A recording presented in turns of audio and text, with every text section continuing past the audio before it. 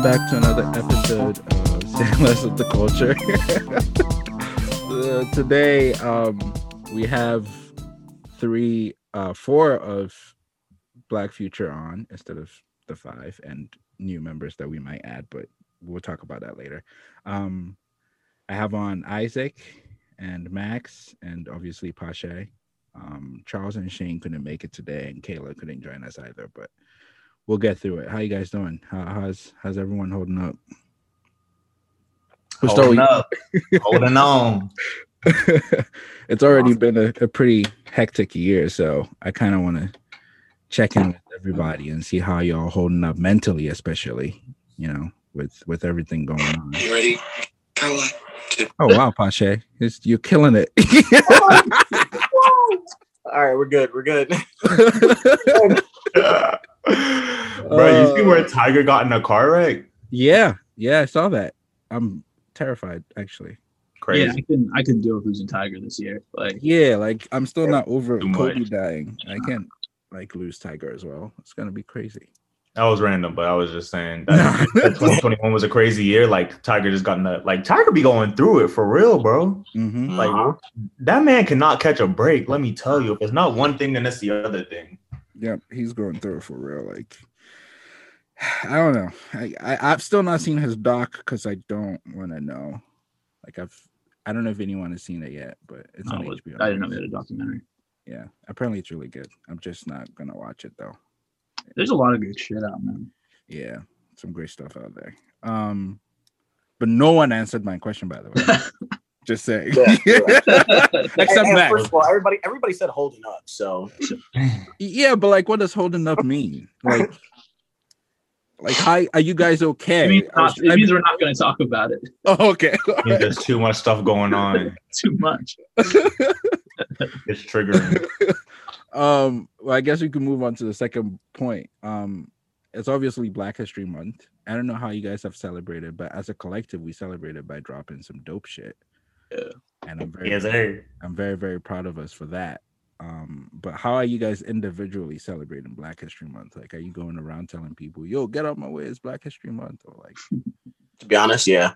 I'm just playing I think I did that once. It didn't work out how I thought it was gonna be, but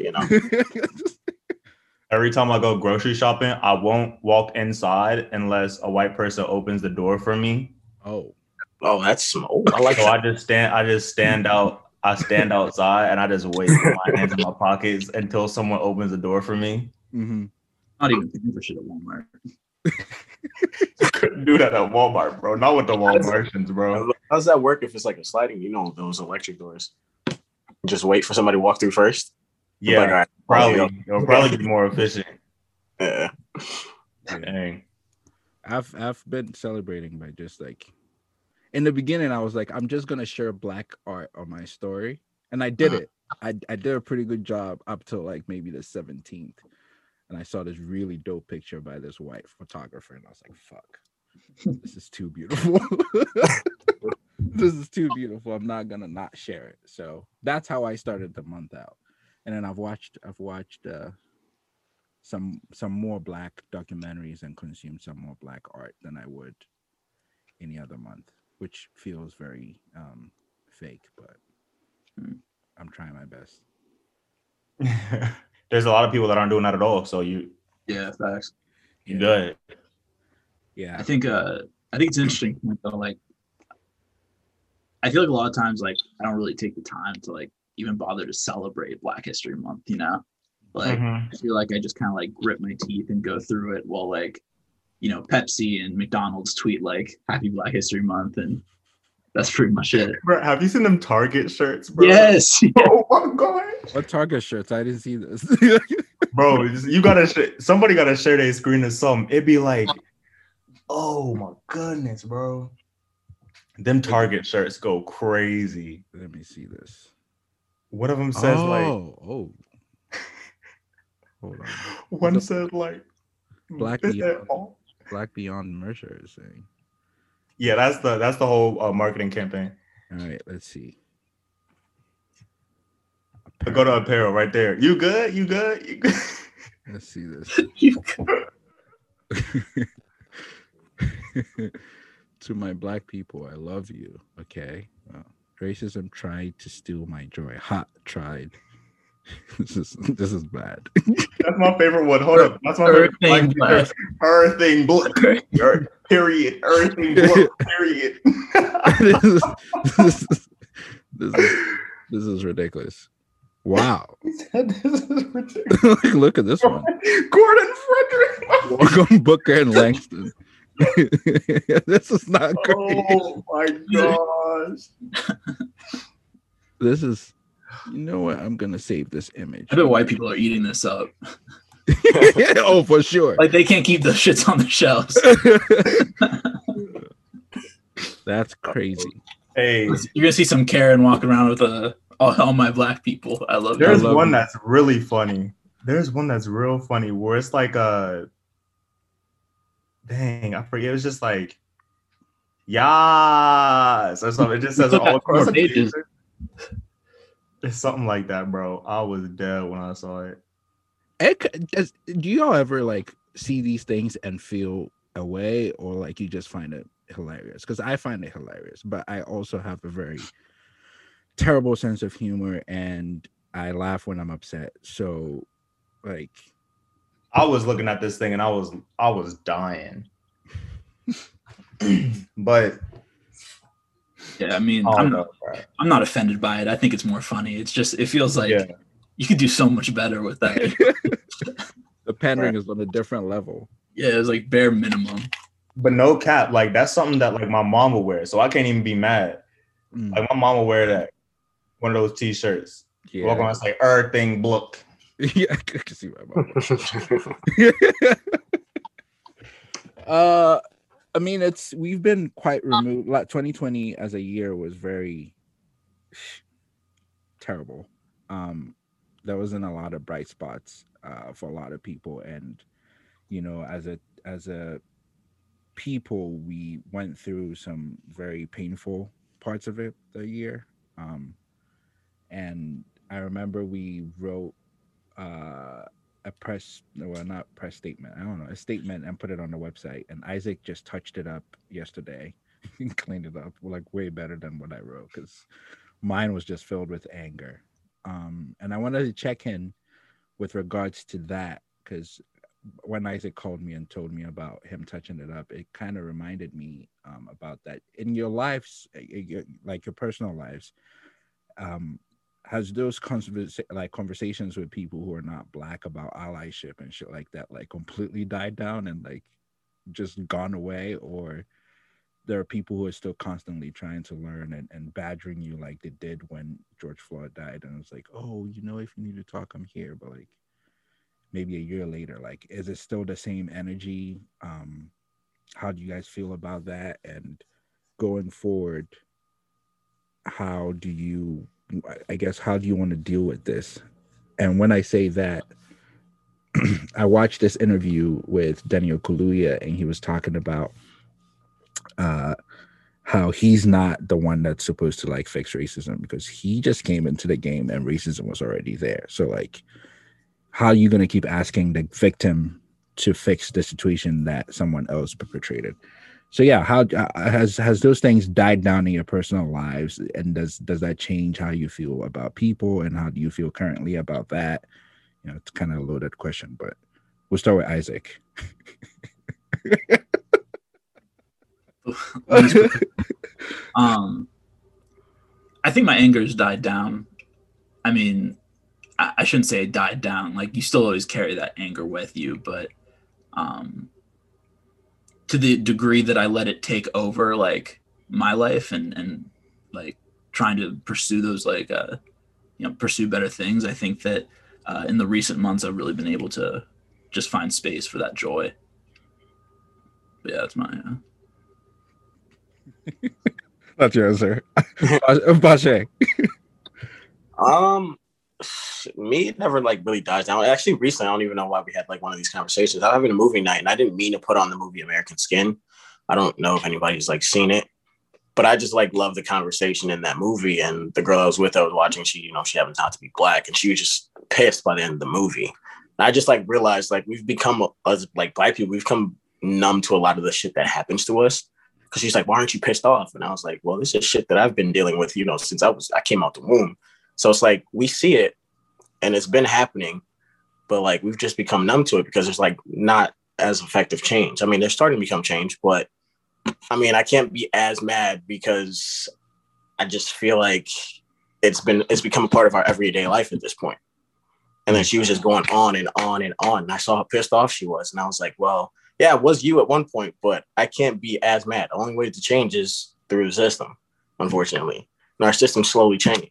And to quote, J. Cole, slow is change and always has been, always will be. So I feel like that was just one of the random conversations. This would happen like maybe 3 days ago. I just had this conversation. So I don't think it's like died down. There's just certain people who still care more passionately than others. Max? Guys. Well, I was just going to say, like, I think that kind of speaks to the fact that we've seen, I think as Black people, we knew all these things and we've experienced them our whole lives. But then the rest of America had like this wake up. Yeah. And we had to kind of ride that out with them. And I think for a lot of people, it kind of felt like just like reliving all this trauma that we've kind of been aware of for our whole existences. I think that was part of what just generated all of that anger over again for a lot of people. I mean, for me personally. Yeah. Talk to us, Max. It's really interesting because I think that was one of the first times in like our history as a country where if you didn't say anything, it was noticeable. And if you didn't act out, it was noticeable. Especially whenever it was like June, July, and people were posting all this stuff on social media. You can go back, and if you see someone didn't post something, or if you see someone didn't say something, you're like, okay, that's problematic. That's never happened before in our country. So I think that's really interesting. And the people who weren't saying something, who weren't being allies, if they weren't being allies then chances are it's like they're not really going to be an ally now or ever, because that was like the most pressure they were under. And so that's, I think, knowing that, it's like, okay, is it really my responsibility to change that person? We already have so much like on our plates as Black people. And the fact that, yeah, we're the victims of this and we've been advocating for change for however many hundreds of years, and obviously nothing has really happened from just us ourselves doing it. So it has to be from from other people. I think where I kind of, and I know that our opinions might vary on this a little bit, but whenever that stuff was happening, I was open to people like coming to me and like having conversations, and it wasn't like a ton of people, but like 5 to 10 people over the course of 3 months. Like I had a phone conversation with them, and it was really touching to see that. Yes, there were some people who would send me a text and I'd be like, all right, well, you send me this text, like, let's talk. And then they didn't pull up or anything. They didn't really want to say anything after that. But like to see the people that actually followed through and took the time to, hear my cries for help, hear my experiences and stuff like that, that really meant a lot to me, because it was some people that hadn't been in my life for a while and stuff like that. And especially going to a school like WVU, being in West Virginia, where it's like one of the whitest states in the country, there were a lot of people in my life who hadn't had to deal with this before. There were a lot of people in my life who were ignorant to a lot of the things that were going on and ignorant to a lot of the ways that we have suffered as a people over time. So I don't know, that was really interesting to me. And that was the part that was exciting for me. I think a year later, it's kind of like the same dynamic. Yes, it's died down, obviously, but I think in order for this situation to progress, we really need people to not see it as a fad, not see it as a trend, and really keep grinding with this, because this is one of the biggest issues in America that we have today. All types of racism, systemic racism, blatant racism, hate crime, stuff like that, like, is so abundant in our country, and it's so like rooted in our history that we just really need people to recognize that And even if they feel a certain way about it, they need to know that, you know, there's nothing that will change the history that we've been through. There's nothing that will change the past. And that in order to move forward, we need to address it. And there's still a lot of people that won't do that. And there's a lot of people in this country who not only vote for people who won't address that, but, you know, they are people and they have friends who have the same belief system. So Yeah, for me, it was. I think I did have a conversation with about maybe right around 5 to 7 people on the phone or on FaceTime or in person about this entire thing. And like seeing how people reacted to George Floyd's death and Breonna Taylor and all of that was very shocking, because there were some people who were just very silent during the entire time. But being far removed from it now, well, not far, but removed from it now, and kind of having a much more objective look at everything, it kind of raised a question to me about forms of protest and how very different they are sometimes. Because I was watching a soccer game maybe 2 weeks ago. Was the women's soccer team that were playing, and half of the team were kneeling and the other half were not kneeling. And I wasn't triggered by them not kneeling, because I just was thinking to myself that maybe they're not protesting that same way. Like, I feel like with what happened, like Max said, you know, so there's some people that did not comment, and you just know, like, all right, this is on the side you stand on. But we might have a bigger problem with a lot of people who just said something because everyone said something, or everyone's kneeling because everyone's kneeling. Like, I don't know. It doesn't feel real to me that way, because it's become a trend more of than it is like an actual call for change or a call for any form of reform. So I don't know. It's really just got me to think about a lot of different things. To piggyback off what Pache said, like, I don't carry that same anger anymore. I don't typically just carry anger, so I'm kind of good with like feeling it and then walking away from the feeling and just like picking whatever lesson was there or whatever information I could move on with life with. So I haven't really carried the anger, but it's definitely affected personal relationships with people that I thought were better than they were and just never really were vocal for, you know, fighting for justice for people who were just taken away from us, because we need police reform and racism is real. So but yeah, I think the hurt was the hurt of seeing people that you respected, that you trusted, that you liked. It's one thing to see those people be silent, but I mean, I saw people that I thought were my friends that I thought understood, like, advocating against things like Black Lives Matter. And to me, that was the thing that like has stuck with me this entire time, is that sadness that comes with that. mm-hmm. That sadness, I think, eventually turns into anger, but like that's what was really 2020 was just like a sad year. Mm-hmm. And I think that's a big part of it for me. Yeah.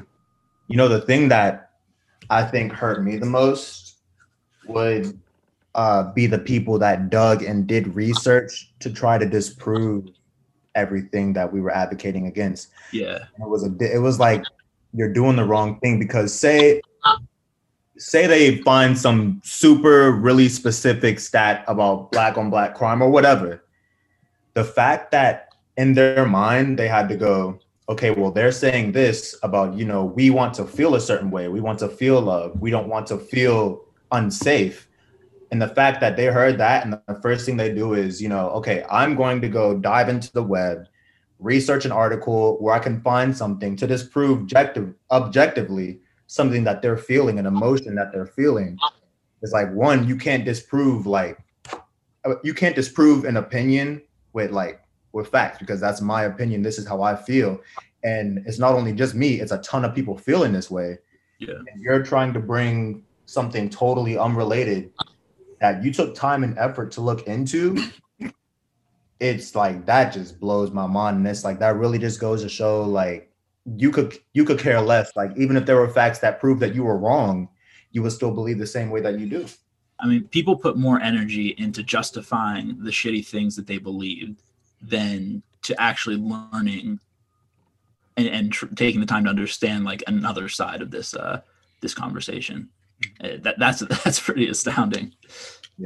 Yeah. I mean, with all of that though, I think with all the pain and restlessness that 2020 came with, I think we all still found ways to kind of get through it though.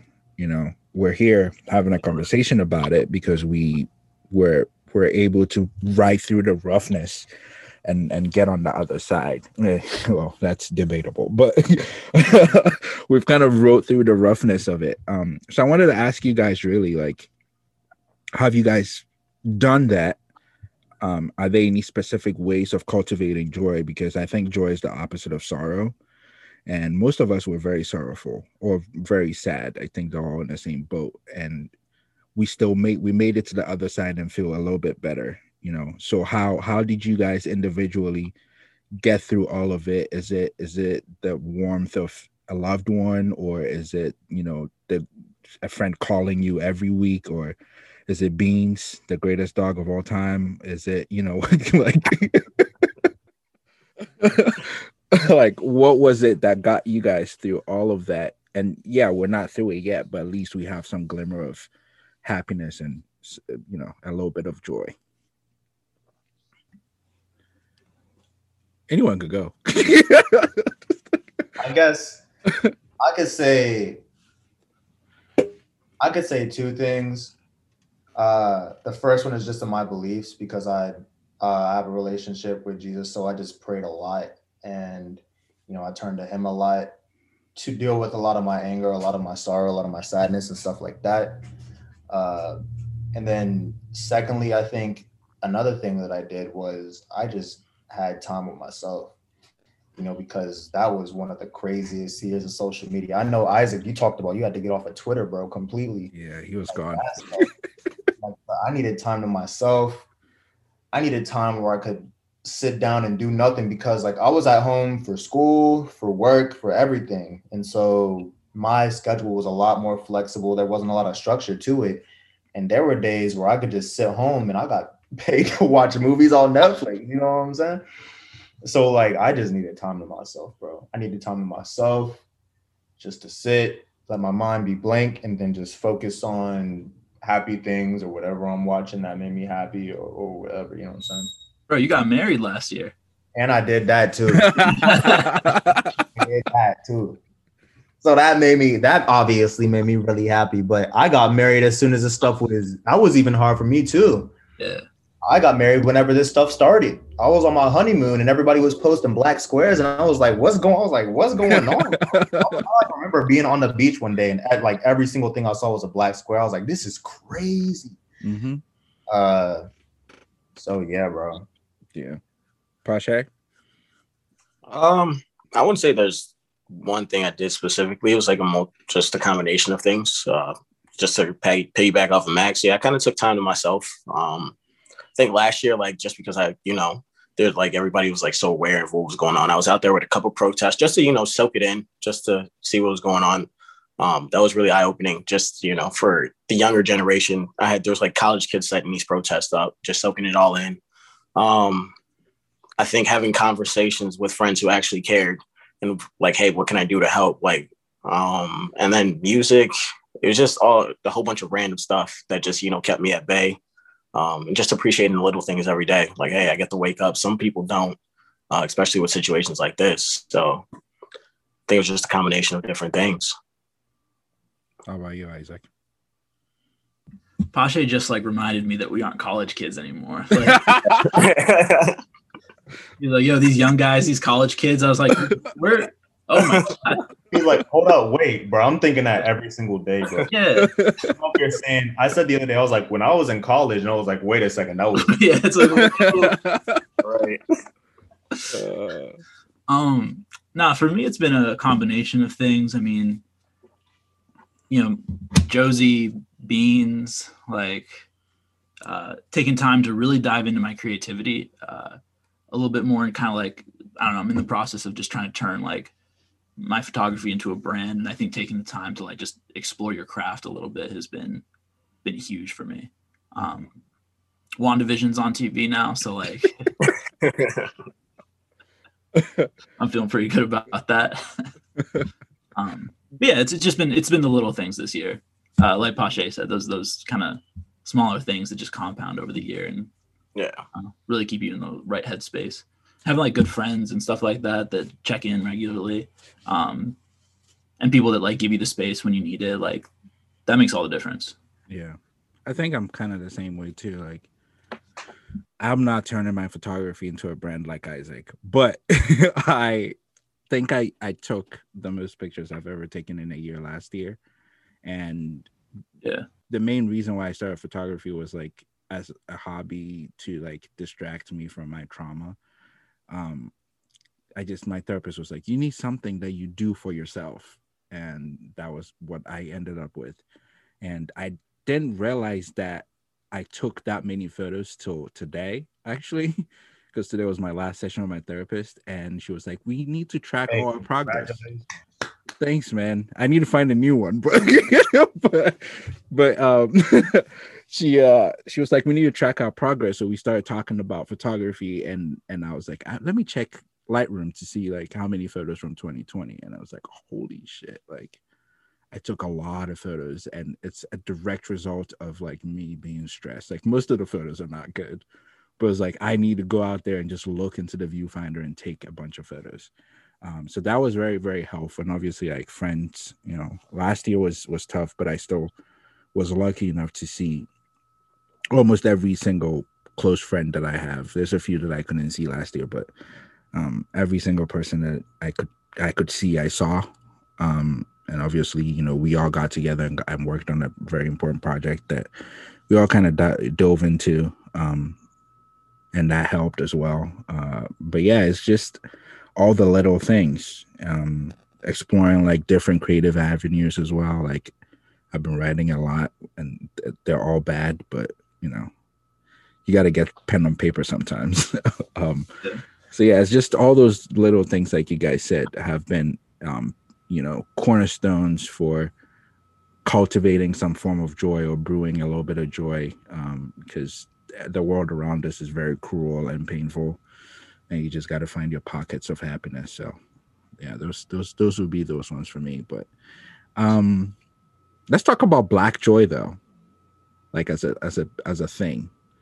I know when we worked on the project, we didn't talk as much about it as a team, like the topic Black joy as a team. We kind of like fed off other people's definitions of it. So I want to ask you guys, because I never got the opportunity to ask you guys, or none of us filled the form. What is Black joy to you guys? And going forward, how do you see yourself cultivating it a lot more and showing it a lot more? Because funny enough, I did a podcast with Kayla, and she was like guest hosting for a friend. And we had a conversation about joy and how she was saying that Black joy in itself is resistance to this, the status quo. And I never thought of it that way. So even if we could be happy and be very joyful, that's resistance in itself. So how do you guys define Black joy? And going forward, what do you guys think you're gonna do to cultivate it a lot more so you could resist this very cruel and painful world? That's pretty good. I should I thought I was listening to an audiobook. Right. Yeah, someone give me an answer though, because I'm gonna think about mine. I've been Yeah, that's crazy, because I like did this project and I never like thought like what it meant to me. So now I just have to sit here and think about it real quick. Yeah, I guess I have my answer. I'll go as you guys think about your answers. But for me, I think Black joy is family and all the things it comes with. And what I mean by that is like not family as in the traditional sense, like your parents and yourself, but like family as in all the people you accrue along the way. I always think of my friendships as like or my existence as a constant interview process, like you're scouting talents for your future constantly. So like every new person you meet, like you're collecting a resume of who they are to see if they fit in your life, like in the future. And if there's an opportunity outside just like a casual social thing, like you pull them into it to do that. But for the most part, they're just interviewing for a position in your life. And I think our Black Joy comes from that, because there's an account saying, like, for my people, that says like you could break one piece of like wood in a bunch, but you can't break all of the wood together. Like when you have like a stick, you could just break one, but like if you put them together, you can't break all of them at the same time. And that those things, like the togetherness that comes with family, the warmth that comes with family, the laughs, the pain, the sorrow, the fight, the perseverance, I mean, we could go on and on and on about the words, but all those things, like together, when you sit back and think about all the people in your life, it puts a smile on your face. And those people are the reason why you keep going forward, because they're there for you. So that's what I think Black Joy is. Like, I really do think Black Joy is family. I think that the best way to cultivate it is also just to work on healthy relationships with those people you consider as family, and set boundaries and respect their boundaries as well. So your relationships with them are not toxic and don't corrode the little joy you have in your life. So that's my answer. And I think I bought you guys enough time to think about yours. I can say, I think Black Joy, I can sum it up in like 3 words for me. It is community, celebration, and then self-appreciation. And I mean, that's kind of self-explanatory. Community, and the fact that you have other Black people around you to uplift you, to relate to on a level that only you guys can relate. Self-appreciation. I'm Black and I'm proud. There hasn't been a day in my life where I, wanted to be anything other than Black. Like, I used to have favorites at everything, and all my favorite actors were Black. My favorite rappers were Black. My favorite everything was Black. Football, basketball, baseball, whatever. And then celebration, just, that element that is, so intertwined with being Black, and the fact that we celebrate through food, we celebrate through richness in our history, celebrate through fashion, through song, parties, all kind of stuff like that. All that stuff encapsulated is like what Black Joy is to me. I definitely echo that. Like, I don't think I have necessarily like one definition of what Black Joy is to me personally, but I'm going to pivot it and say, like, specifically this year, I think I've kind of identified Black Joy just within my life. And I think that's been the lot growing process for me. Honestly, it may sound like kind of like a crazy thing, but it's been kind of this like borderline spiritual experience to kind of have these outward, this more outward expression of my Blackness. And I think for me, it's relatively neat because I am so light skinned that, like, back when my hair was short and whatever, like I could be anything. I think, like, I don't think I necessarily have like a Black look to me, at least at that time. And I think that this has just been this like kind of like coming out party to the world, and something that's just been bringing me like a lot of joy this past year. I'm loving doing it. And so I just actually passed like a year of hair growth like 2 weeks ago. So Hey, there you go. You too, man. I'm trying to get like Max. So that's probably as long as mine, honestly. Yeah. For me, I mean, I would say everything you guys just said. I think I just add creativity to it. Just because I'm new to the photography scene, you guys are the legends in the game right now. Shout to Max. Just but no, like being down here in Tampa, I'm predominantly like in a white area. So like I've reached out to a lot of photographers, and it's like, I know like people are busy, but I went up to Atlanta for Thanksgiving just to visit a friend from college.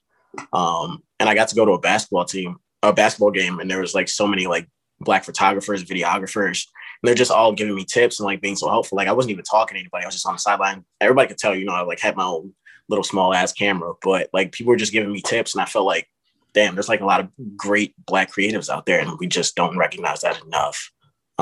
So I would say everything you guys just said, but to just add that. Yeah, I agree with that. It's kind of dope, really, if you find like, even with our project that we worked on, like, I mean, as a collective, we're all Black, and we always just like talk from a Black point of view because the world doesn't necessarily listen to a Black point of view, so we're kind of forcing our information down their throat. But it was so dope to find that Isaac had an interest in photography when we met, and then I met Max, and then like it was just like really, really, really, really cool to just know that. And I want to shout out my friend Andre, who used to be a Lightroom, like what do you call those things? He worked for Adobe for a creative resident, and now he's just a photographer that lives in New York. And he was like one of the few people that when I started photography, I would look up like how to edit black skin and on YouTube, and there is nothing. I don't even know if there's anything there now, but like there was nothing at that time. And he was like the only person on the entire internet that I found talk about editing black skin. So it is definitely like dope, and there's a lot of joy when you find other Black creatives who are focusing on telling our stories with like truth and real equity. Because he's super dope. I will introduce you guys, Max. I'll put in the intro. You know him personally? That's crazy. Yeah, like he's the homie for real. Like he gave me I don't know if he gave me like a camera like lens bag and shit. Like we're actually friends for real. So I'll put the intro in. Yeah, he's just really, really nice. I saw his post the other day, and I reposted it on my story where he was talking about what you like the skin tones and stuff. Mm-hmm. He's been talking about this since like 2018. Like that's when I first followed him. So he's very into that, and I think to talk more about what Pache said, it's dope when you meet other Black creatives who are very interested in telling our story the right way. Pache is just underscoring, like, I mean, no disrespect to West Virginia, man, but like, man. We were talking about that before the pod started. Yeah. Y'all are great, but I've talked to y'all enough. Hey, I get it. You gotta. At some point, the baby bird got to get out of the nest and spread it. I mean, Pache is talking about like there is so much power in just being in a space with other Black creatives. There's just a whole nother level to it. Yeah, I mean. Hey, like, bro, what you said is so important because y'all are talking about this, right? And I have so many friends that are photographers, but not a lot of them even know how to edit my skin. I remember sometime I go out and take pictures with people, and I get a picture back, and I'd be like, "Whoa!" Like, I don't look like that. I'd be like, "Goodness gracious!" Yeah, out here looking like Casper or something. Like, I don't even know, bro. But it's like that's really important. And if you're a photographer or a creative or a painter, like you need to know how to capture what you're trying to capture as accurately as possible. And yes, there's editing and post, there's all that good stuff, but like, especially when it comes to people's skin tone, unless the intention of the project is to do that, you want to like keep the integrity of the photo as close as possible to what people are seeing in real life. Mm-hmm. And it's like not everybody realizes that. A lot of people just want, I know I'm getting technical, but a lot of people just want to like slap a preset on something and call it a day without even tweaking anything up. And it's like, yeah, I don't know how that person gonna feel about that or other people when they see it, Yeah, no, I agree. It's still something like we're learning, and especially because we're probably gonna get a little bit technical here, but like most of these cameras and like even the programs are not calibrated to black skin, so like it takes extra work to do it right. Like even the film emulsions and shit like that, like they're not necessarily made for black skin. Yeah. So you have to put in the extra work to make sure that you're doing it right. And like Max said, like it's so much easier with white skin to just slap on a preset. So like, why wouldn't you just do the same thing for black skin? Like just slap it on. But if you're a creative out there, you're a photographer especially, like you got to take some time to get the skin tones right. And that was the reason why when I did the checking in with internet friends thing, I was like, I can't edit the skins right for black people in Premiere Pro, so I'll just do black and white, and it will complement everybody, and then I'll figure this out later in the future how to do it, because I'm not gonna do it wrong. I'll rather like have it black and white than do it wrong. So it's very very important to realize those things. It's funny. The other day I hit up my this one girlfriend of mine, white girl, like down in Lancaster, and I was like, all right, let's go take some pictures. And so we go out, we do this awesome shoot. I come back and I'm like, granted, I had like a glass of wine or two, and I was like starting to sit down to edit, but I like start editing these pictures. And I'm like, all right, yeah, these look good. And I send them off to her, and I get like a message back, and it's like, hey, something's up with my skin. I'm like, oh, hold up. I look, and I made her black, like straight, like didn't pay attention at all to this shit. Like it was horrendous, but it was the first time ever that like, that would have been bad for her too, Isaac, bro. That would have been a wrap, bro. Yeah. One of them joints. I mean, like, it wasn't that bad, but like, it was pretty bad. Like, it was kind of like that. What was that Kim K shoot that she did? Yeah, it's like, okay. It was the first time like Lightroom failed me on like white skin. Like, it was insane.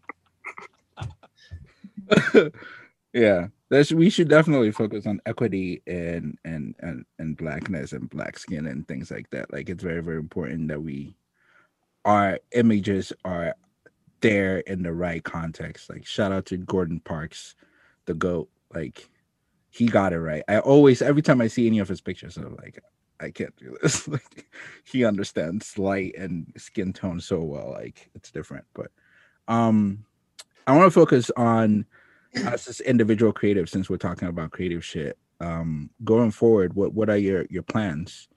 I mean, Isaac mentioned turning his photography into a brand, and do you want to expand on that? And do you have any projects lined up? And also, how can we, the four of us and everyone listening, support you better? And you know, well, you can support me by studying the Instagram algorithm as it changes. And that joint's unstudyable. No, yeah, like I think I'm just reaching a point. I'm gonna be confident. Like I'm pretty proud of my work now. I think I'm at a point where, I think with film photography, I've really just found my niche, and I found something that I really enjoy. And so I think I'm at the point where I want to start sharing that and like start using my social media channels to promote something more than just like myself. You know what I mean? Mm-hmm. I think like for so long, I use my Instagram as like this shrine to just like how great I am as a person and like how I look, and like this is some bullshit. Like, like who cares about that shit? But yeah, like just really being like proud of my work now and feeling like I can put it out there has been really nice. So that's really what it is that I think I have something that I can provide now. And I'm really excited about that. So trying to just like build a whole brand, mainly around film photography. And you can best support me by like following me on Insta. We'll say all that shit later, but yeah. What about you, Pache? Me this year, with photography, I just want to, I think I want to like flood my IG with like pics. There's not one thing that I'm like specifically focused on. I think just trying to get better at it. And then, help having my friends support me. Like today, Ashley hit me up to do an engagement shoot. I've never done that. Just, trying different lanes to, figure it out. But, just keep taking pictures and posting them, whichever ones I like. Mm-hmm. And there's no specific thing for me right now. Yeah. How about you, Max? You're like, also, just before you start talking, Max, you every single time you post some new shit on your second Instagram that doesn't go on your main feed, I'm like, fam, if I did that, it would be on my main Instagram. I hate this guy, honestly. I never liked him. Like so he's the goat. He's the goat. So he's the guy. I think we all agree. Yeah. But there's a photo of him that he edited, and it's like 4 of him with the green hoodie, and he put it on his second Instagram, and I was like, yo, fam, what is this? You should put this on the main Instagram. Yo, I'll keep it a bug. I was feeling that joint too, and then I started I started looking at it and I was like, this is a lot of me on one. Like, do people really need to see my face this much? Yes, I said it twice. That I said it already 2 days in thinking a about row. that, right? I was already thinking about that. Then Mary walked in the room and she's like, is that like a little vein or something? And I was like, oh shoot, Damn bro. it, Mary ruined the game. Don't talk to her. Don't talk to her. Gone. So yeah, I don't know. I'm just like Isaac. I'm trying to do like what Isaac is, kind of like make my stuff more into a brand. I'm trying to do a lot. I'm trying to not only with photography, but like work on my design and video as well, just so I can like provide all of that. But I think I want to move past, and this is just because I like everybody's in a different part of their journey and stuff. And for years, I just like would hit up my friends and stuff. And I would like to start doing more kind of like editorial-esque or story-driven kind of projects, more in-depth projects with, you know, more thematic meaning or just meaning period.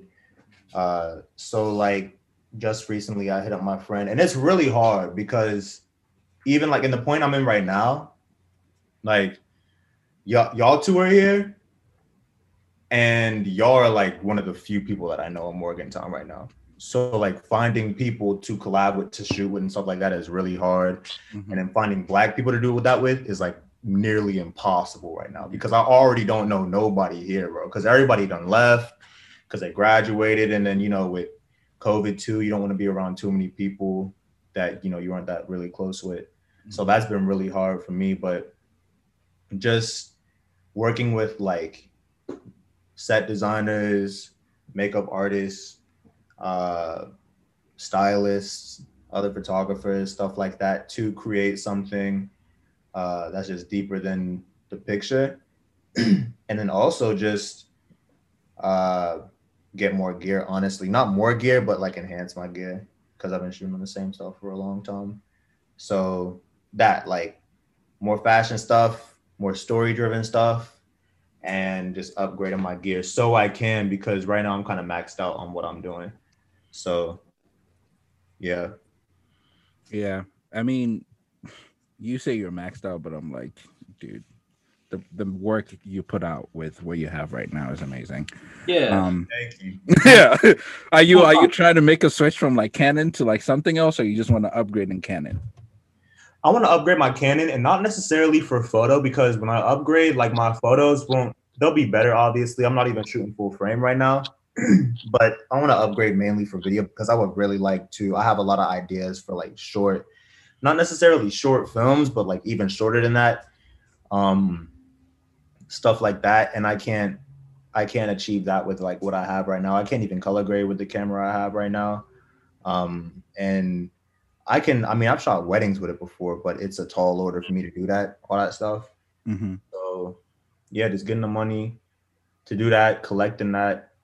And also I making like my photography more legitimate. So like, I hate to say it, but filing taxes and stuff like that. And LLC. That's LLC Twitter. You know, all that kind of stuff. And especially, I don't even have a contract either. Like, and I'm at the point where I've never thought about that. I've never, yeah. I'm at the point where it's like, I'm kind of going to sound like a douche or whatever. But it's like, if people are like reaching out to me and asking me for a service, it's like, I can't afford to, if you are asking me and I'm not reaching out to you, like, I don't know if I can afford to do stuff for free like that. You know what I'm saying? And I don't know if I can afford to even you commission me and me not have you present you with a contract that says, you know, all right, I'm gonna get this amount at this point, you know, within this many days. Like, cause I just have a GA right now, so it's not like I'm making money. You know what I'm saying? Isaac and I have talked about this before. Maybe we'll talk about it off the podcast. GAs? No, about contracts and people like charging money and like putting in your 10,000 hours and being better than you're supposed to be. Yeah, well, Yeah, we'll talk about it on the pod. But nah.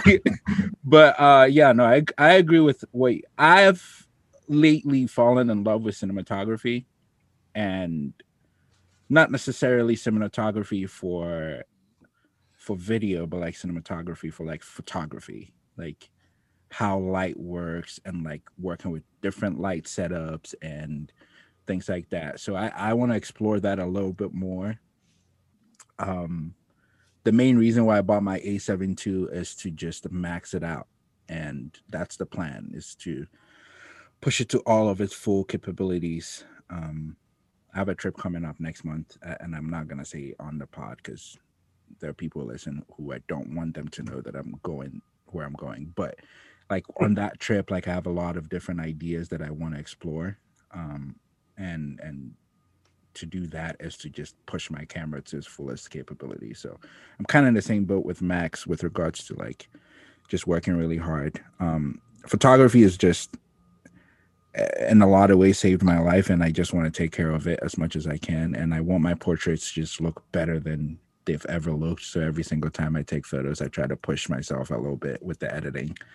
So yeah, it's just things like that I want to work on. And I Kayla actually hit me up today with an idea that she's going to present to the group, and I thought it was really, really, really cool. It's kind of tied into the movie Soul a little bit. So shoot, I'm not gonna tell her idea. She would talk to us about it later, but I do want to. What you say? That's some NDA stuff. Yeah, yeah, no, yeah, exactly. But yeah, I also want to tell a lot more stories with the photography. And when Max was saying, you know, production design and set design and makeup artists and things like that, like there's this very specific story that I want to tell, and I want to cast like a very big group of people, and I think we could all just like work on that together as well, and maybe like plan that a lot better than we have with old stuff. But like things like that are what I'm looking forward to exploring. If I make money off photography, it's great. If I don't, for me, if I do, it's great. If I don't, like I really, really enjoy doing this, and you know, it comes with it. But if someone big hits me up, I will figure out the contract part. Like, that's not a problem. And that's like something that you need. Like if someone big hits you up and you don't have a contract, they're gonna be like, all right, is this person like for real? Yeah. Real? You know what I'm saying? Yeah. So I'll figure the contract part out. But for now, it's for the love of the game. And I mean, we'll see. Not to bring it back to like, oh, like West Virginia, like there's no black creatives here, but do you guys feel like just purely from a like location and aesthetic, I guess, that you're still able to get as inspired as you were before? I mean, like to me personally, I feel like not changing location enough is one of the things that kills my like creativity, and not like putting myself in new situations. And I feel like with COVID, it's more of like a COVID thing, I think, because before you had the option to like leave and go to all these different places. But I feel like in a way, COVID has also hurt my creativity as well as giving me more time to pursue it. I don't know. You know. No, I agree with that. I mean, that's one of the main reasons why I've become a globetrotter, is to get new influences. But for me, this is kind of new though, so I'm not gonna say for me, but in the past few months, maybe past 4 or 5 months, most of my inspiration have come from all the photo books that I bought in the first part of quarantine. Like I bought a lot of photo books, and so now I'm finally getting time to like look at them and get a lot of inspiration from them. In addition to that, like I've always been into fine art, but now I'm like super into fine art. So like I watched this documentary about black art on HBO, which is a great watch. Like if you guys ever get a chance, you should watch it. I think we watched it together, Pache, right? Mm-hmm. Yeah.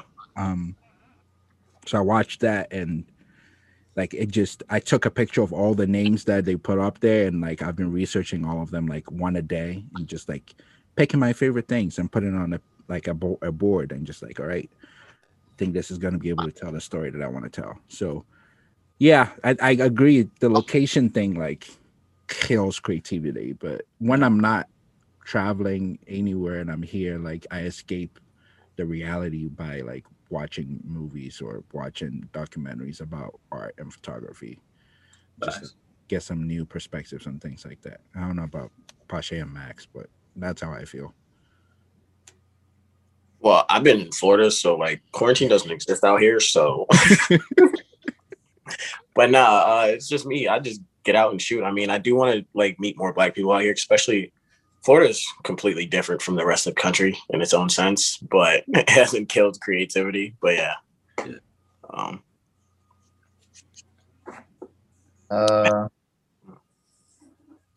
I don't know. It's really interesting to me because a lot of times, yeah, I'd say yes and no because I'm starting to get into studio photography and like that quite literally, you know, you don't draw inspiration from a different location because you're in the same location over and over again. But at the same time, I love street photography, which is a totally different lens than studio photography. And a lot of that chalks up to roaming around and like your environment and stuff like that. And in West Virginia, specifically Morgantown right now, yes, I can make great photos here. But being tied down to this place that isn't really changing, that is kind of like the same thing over and over again, it's kind of hard to, it feels like I've like exhausted my potential in terms of creativity with this place. And that, and then just the lack of just Black creators here, that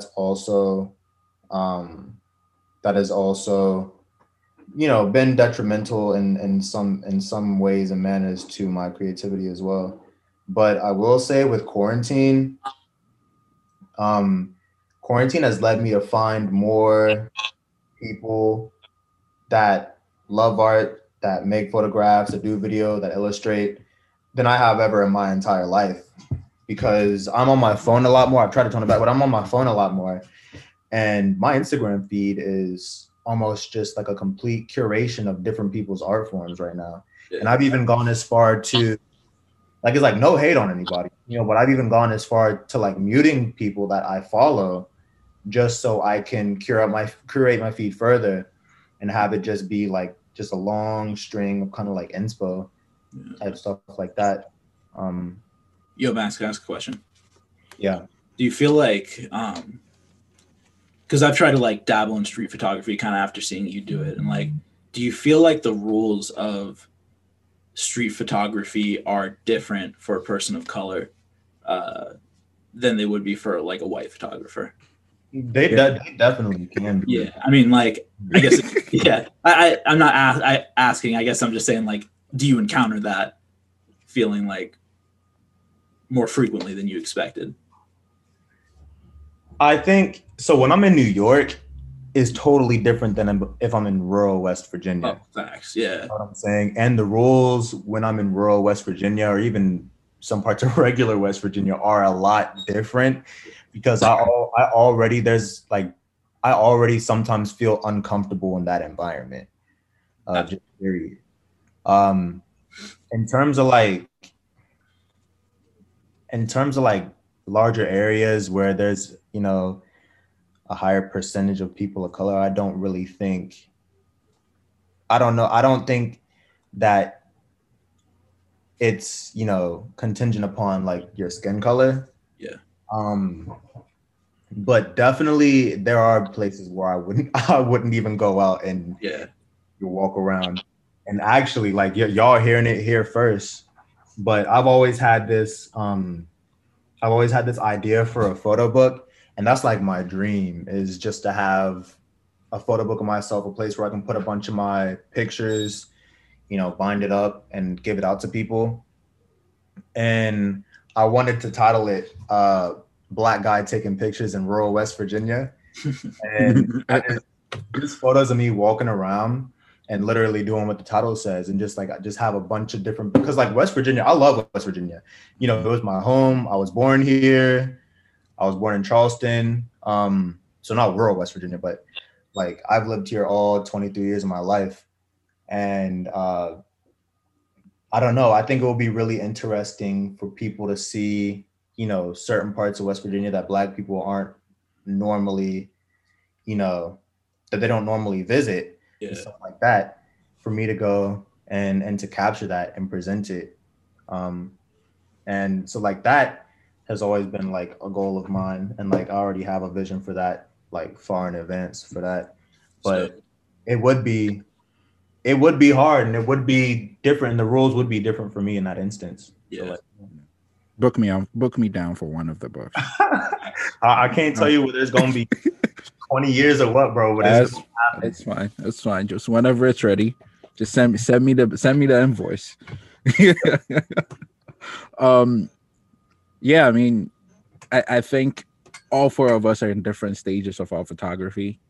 And I think we all explore like different ideas of what to do next and what we want our stories to be like to be with pictures. So I'm just excited for the journey forward, and what we're gonna do as a collective, but also individually, because I think we all bring very different things to the table, and which is why I love the group so much. I wish Kayla was here, but she is just a running mill of ideas and great writing.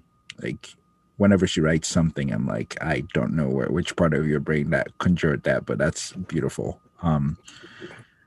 But all of us, even as photographers, the four of us come up with different things. And I think we're slowly expanding as well. There's 2 new people that may or may not join the group, but they've expressed some form of interest. So that's also good.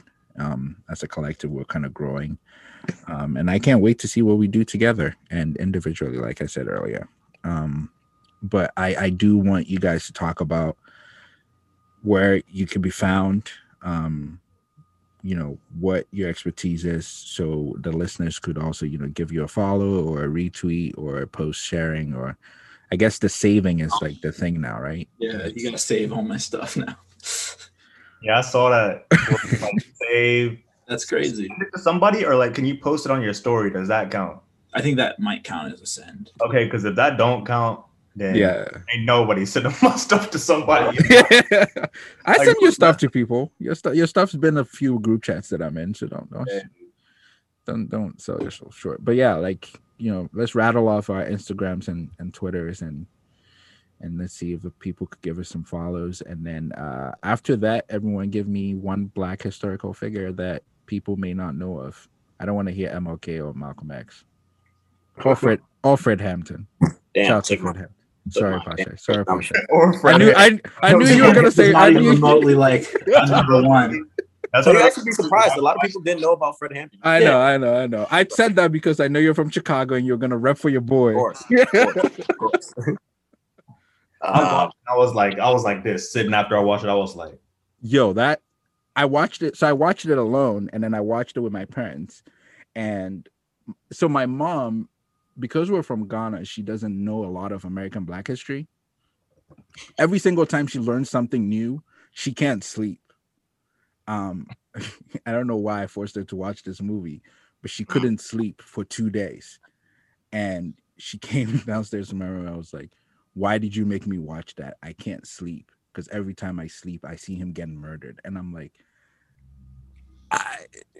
someone had to tell you the history though.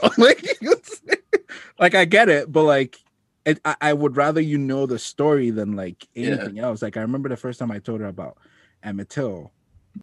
Actually, we watched Dave Chappelle talk about Emmett Till, and then I explained the story further. And she was just like, he's younger than all of you. Like I can't imagine what that's like. And it's like, yeah, it's, you know, it's shitty, but like if I don't tell you the story, I feel like I've not done my job as someone who knows the story.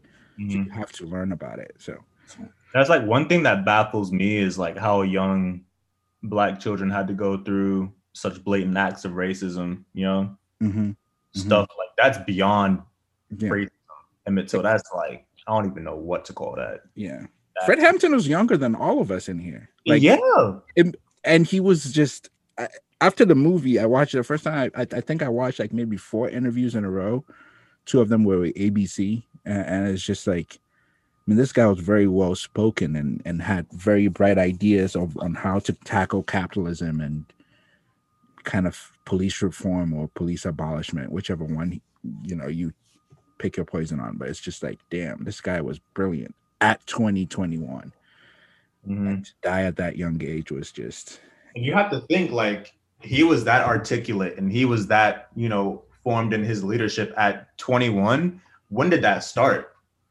Like, this dude, he was spitting facts at like 14, 15 years old. I was still playing with Bionicles, bro. Get out of here. Yeah. For real. So, and it was, they had no choice. Yeah. No, it's fucked up. It's fucked up.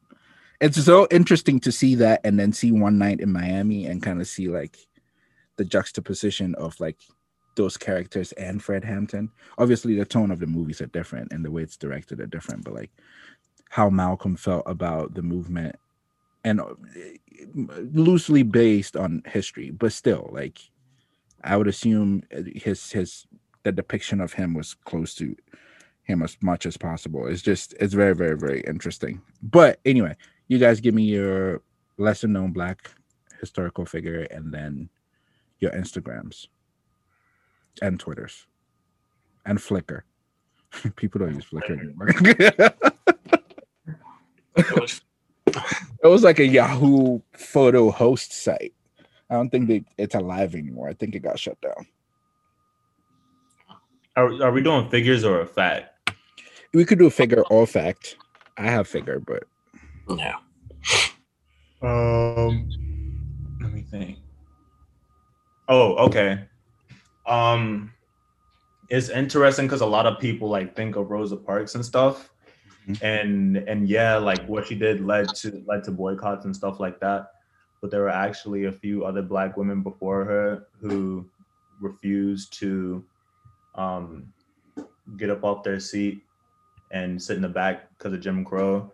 And one of them was Claudette Colvin. She was like 15. We're talking about Fred Hampton and stuff like that. She was 15 whenever she was ordered to get up and get out of her seat for a white person, and she basically refused to. And I remember she said, I might be misquoting, so if I am, just cut this part out, but I don't think I am.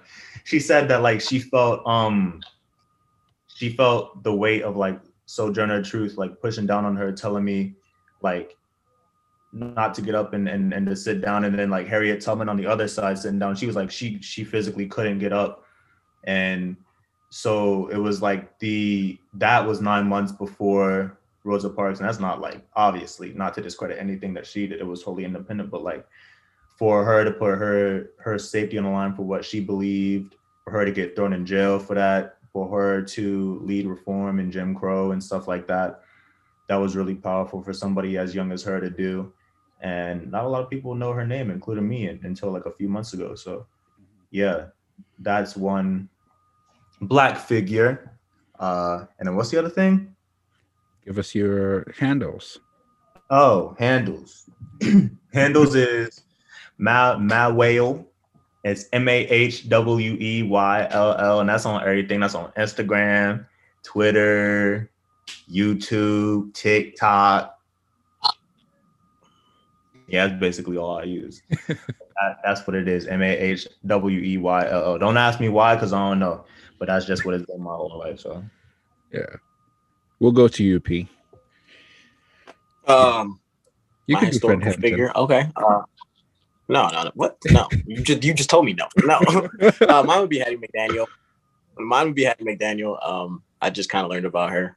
She was one of the first African American women on radio, and she was one of the first African Americans to win an Oscar. So for her time, I think she was on the radio in the 1920s. She won her Oscar in the 1940s, which I think is huge, especially for that time and era for a Black woman to do that, just because, the times that we were in. So that'd be my choice. My handle, I'm just putting my photography page because I'm trying to grow that. 1080p period A. I think there's a period after that. Might have to double check, but yeah, that's mine. Don't need to follow me on Twitter. You're saying wild shit sometimes. You're saying wild shit. Are we putting professional stuff? Because if so, throw my Twitter out too, man. Don't follow me on Twitter. Don't follow me on Twitter. All right, Isaac. So mine isn't actually. Mine's. This is probably going to suck to talk about, but it's a historical event rather than a person that I think a lot of people don't really know about. And if you watch Watchmen, like, you know about it, but the massacre on Black Wall Street, the Tulsa, Oklahoma race massacre, January 1st, I think it was. It was like the single worst like hate crime in American history that like is never discussed. Never brought up in classes. No one ever, like, nobody knows about it. And I think a lot of people didn't really know about it until they watched Watchmen, which is just another example of, like, you know, something I think people should really know about. So, yeah. Handles? Oh, handles. My handles are, I'm just going to give you my Instagram. No one wants to give their Twitter? We're good. Isaac, you got that photo on Twitter now, man. Yeah, like it's not ready yet. It's under construction. Instagram is photo Biama. It's just the word photo, BIOMA _. Okay. Mine is Gordon Parks. He was a staff for Life magazine. He also shot for Vogue. He was the first Black person to shoot for Life magazine, and I think Vogue as well. He was also the first major Black director of a major film, Shaft, and they remade that movie recently with Samuel L. Jackson and the guy from what's the name of that basketball show that was on Stars? I forgot, but I know what you're talking about. I yeah, can't think. I know what you're talking about. Him and that guy are both in that movie. And yeah, he's one. He is the greatest photographer that I know. Or I've seen any of his work. I mean, to be able to shoot the images that he shot during Jim Crow and things like that are just very, very beautiful. He's great. So yeah, Gordon Parks would be mine. He died in 2006, unfortunately. But if you look up his name and you just, or even go to his foundation's page, like the pictures that are there are just like the greatest things you ever see. So Gordon Parks would be mine. Mine, I'm not, no one gave their Twitter, so I'm not going to give my Twitter, but my Instagram. My Twitter off. Nate is at Bruno Mars #1 fan. Oh my God. You know what? I saw that tweet. Yo, I saw fam. that tweet. I was cracking up. Okay, the reason why I kept Bruno Mars as my password that you put out there, and I immediately had to change all my passwords, so thanks a lot. Bro, how many likes did that tweet get? Quite a few, bro. Isaac, bro, I was mad. I'm sorry, I'm so off topic, bro. I always tell Isaac, like, Isaac, bro, I'm trying to get like you on Twitter. I'm trying to get like Twitter, everything. But this man downloads Twitter for a month and already has like a 3,000.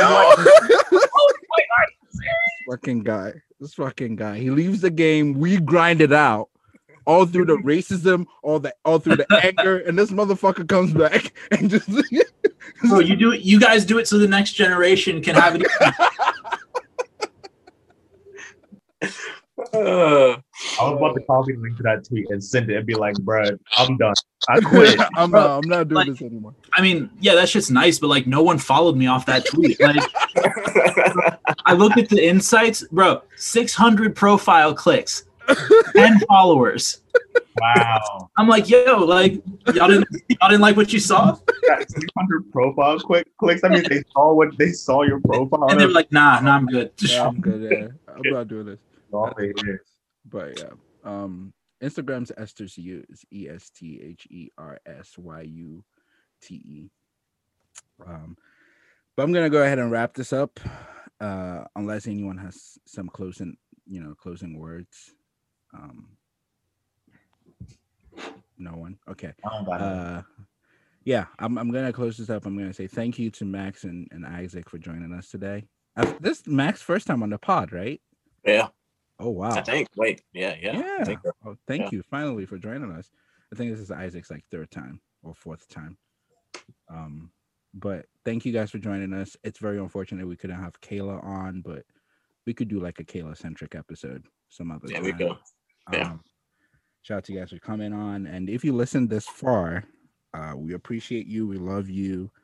One last thing I want to close with is that there's an increase in Asian hate crimes in the country right now.